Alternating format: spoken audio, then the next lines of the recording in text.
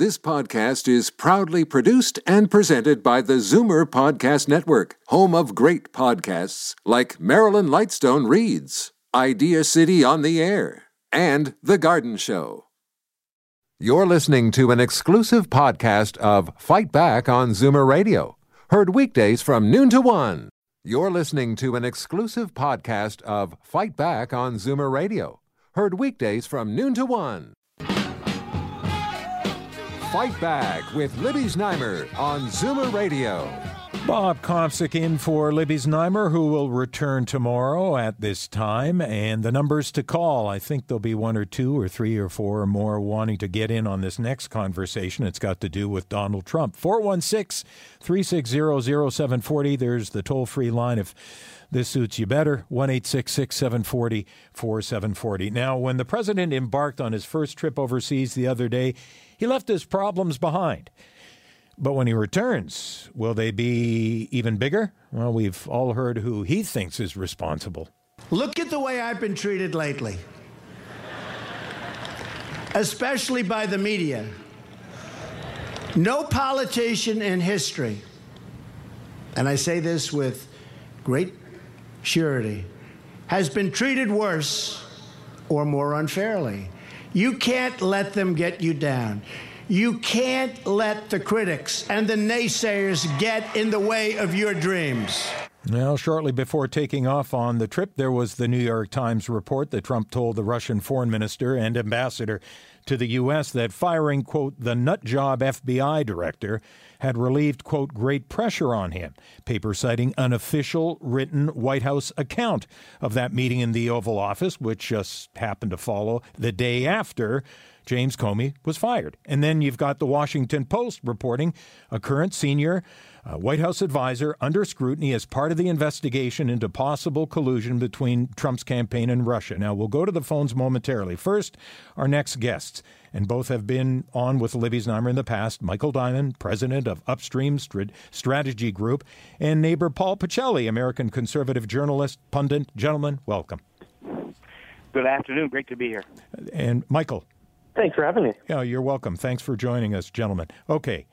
Is it the media's fault? Michael.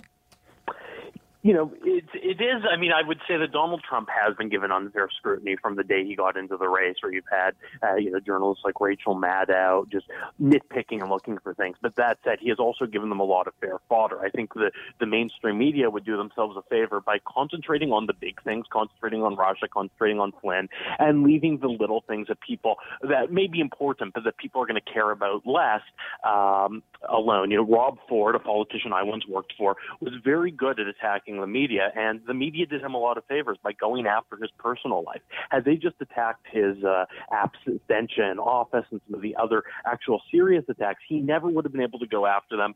The real attacks on him would have had more credibility, and that's the same thing as Donald Trump. To beat Donald Trump in the media, you have to be cleaner than Donald Trump, and he's very skilled at this, so the media, I think, need to be very, very diligent at where they actually attack him. Well, before we get your view on this, Paul, I think it's pretty easy to be cleaner than Donald Trump, isn't it?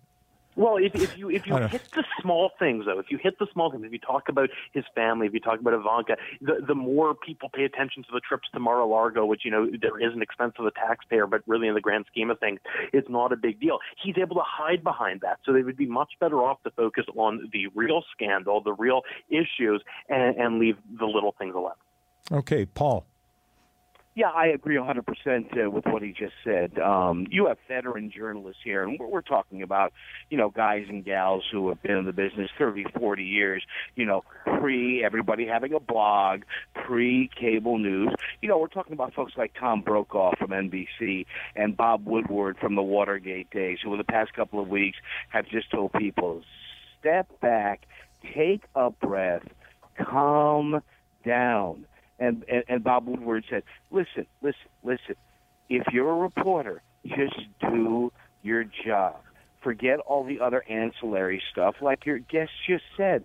the more that you do have the nitpicking against him, this in some way reinforces, there's been a little bit, maybe a 2 or 3% a wavering by some of his base, according to some polls. But by and large, this just reinforces the narrative that Trump is willing to lay out here. You have a House investigation on this now. You have a Senate investigation now. The FBI investigation will not go away just because Director Comey was fired. And now you have former FBI Director Robert Mueller, who is held in high esteem by everybody. So he is now an independent counsel. He's not a prosecutor. He's a counsel. So there will be a result to this. Now, is it going to come quickly enough for Democrats and folks who criticize President Trump? Maybe, maybe not.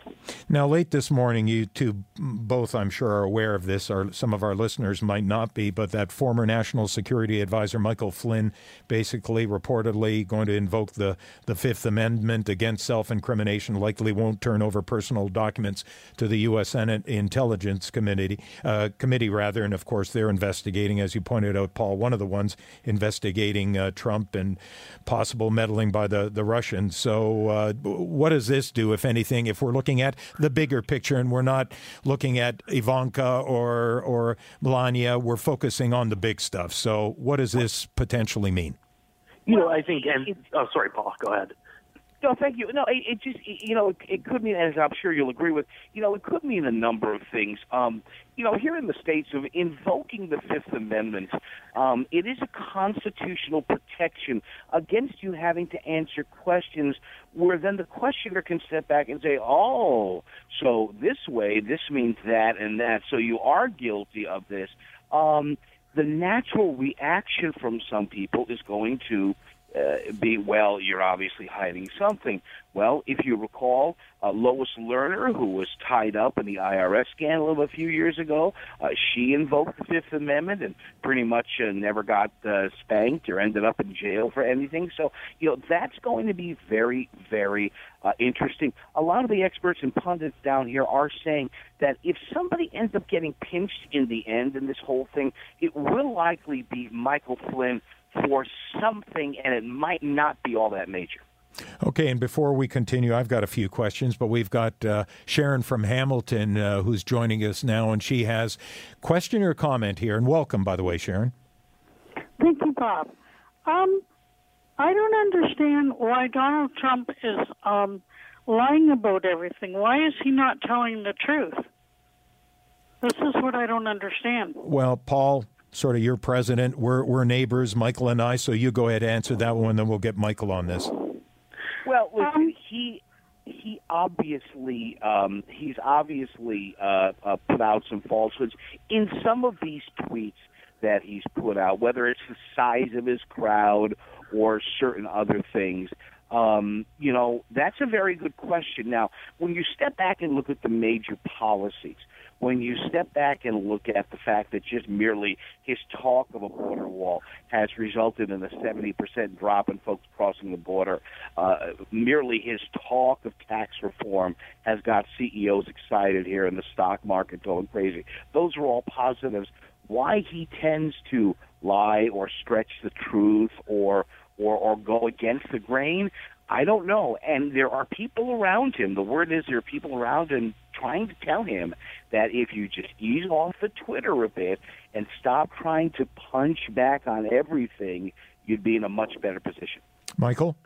Yeah, Donald Trump's been lying about his net worth for quite some time. When Forbes magazine and Fortune magazine published a list of people's net worth, a lot of the people that make it call and complain because they say that, no, that's not true. I'm not worth nearly that much. Donald Trump did the opposite. He'd call and complain that they underestimated his net worth. So Donald Trump has lied to make himself look better for 20 years to the public. So we shouldn't be surprised he's doing this. And he's often lying about the little things, the crowd sizes, the rallies, how he was self-funding his campaign when he was actually taking donations from citizens, as he was entitled to do. But then just don't claim that you're self-financing the campaign. But that said, look, Bill Clinton as president lied under oath, so we shouldn't hold Donald Trump to a different standard than Bill Clinton. Bill Clinton faced impeachment and was acquitted on obstruction of justice and perjury. And it will be interesting to see if Donald Trump is to be impeached by the House and the Senate to conduct a trial, if those Democrats who voted to acquit Clinton vote to convict Trump. Okay, now the president, as I pointed out, and as you both know and as listeners know, he's overseas right now, and latest stop, he's in Israel, the guest of President Netanyahu tomorrow, sitting down with the president of the Palestinian Authority. White House has downplayed the prospects of a breakthrough on jumpstarting the peace process, but of course, he's been bullish on the potential for peace during his time in office. Michael, what are the odds in your mind? Very, very, very low. We've had presidents attempt this who had much greater depth in foreign policy. George Herbert Walker Bush, for example, was one of the great diplomats earlier on in his career and had a great depth in this. So I don't think the Donald Trump, Jared Kushner duo is going to be able to do what many very experienced diplomats and politicians in the past have failed to do. Okay, Paul Pacelli? Yeah, I agree. Listen, the Middle East is going to be a problem for decades to come. And, it goes back thousands of years with all the intricacies there. What I think, though, you see that's interesting is, and even folks I know that cover Washington say that this is a major difference between President Trump and former President Obama. He loves to meet with people, if you notice. He will meet and listen and talk to anyone on a moment's notice, whether it's Middle Eastern leaders, whether he didn't hesitate the other day, in that controversial meeting where he may have called Comey a nut job there. He, in the middle of this whole Russian thing, he said, convention be damned. I'm going to have two of the Russian diplomats over at the White House. He constantly has leaders of major industry with these panel discussions and private meetings at the White House. And I think it's inbred in him that maybe, right or wrongly, he can take some of these tactics that he uses in dealing with, developers in New York City who deal with steel workers and iron workers and suppliers. Maybe he thinks that he can take some of that and apply that on the world stage.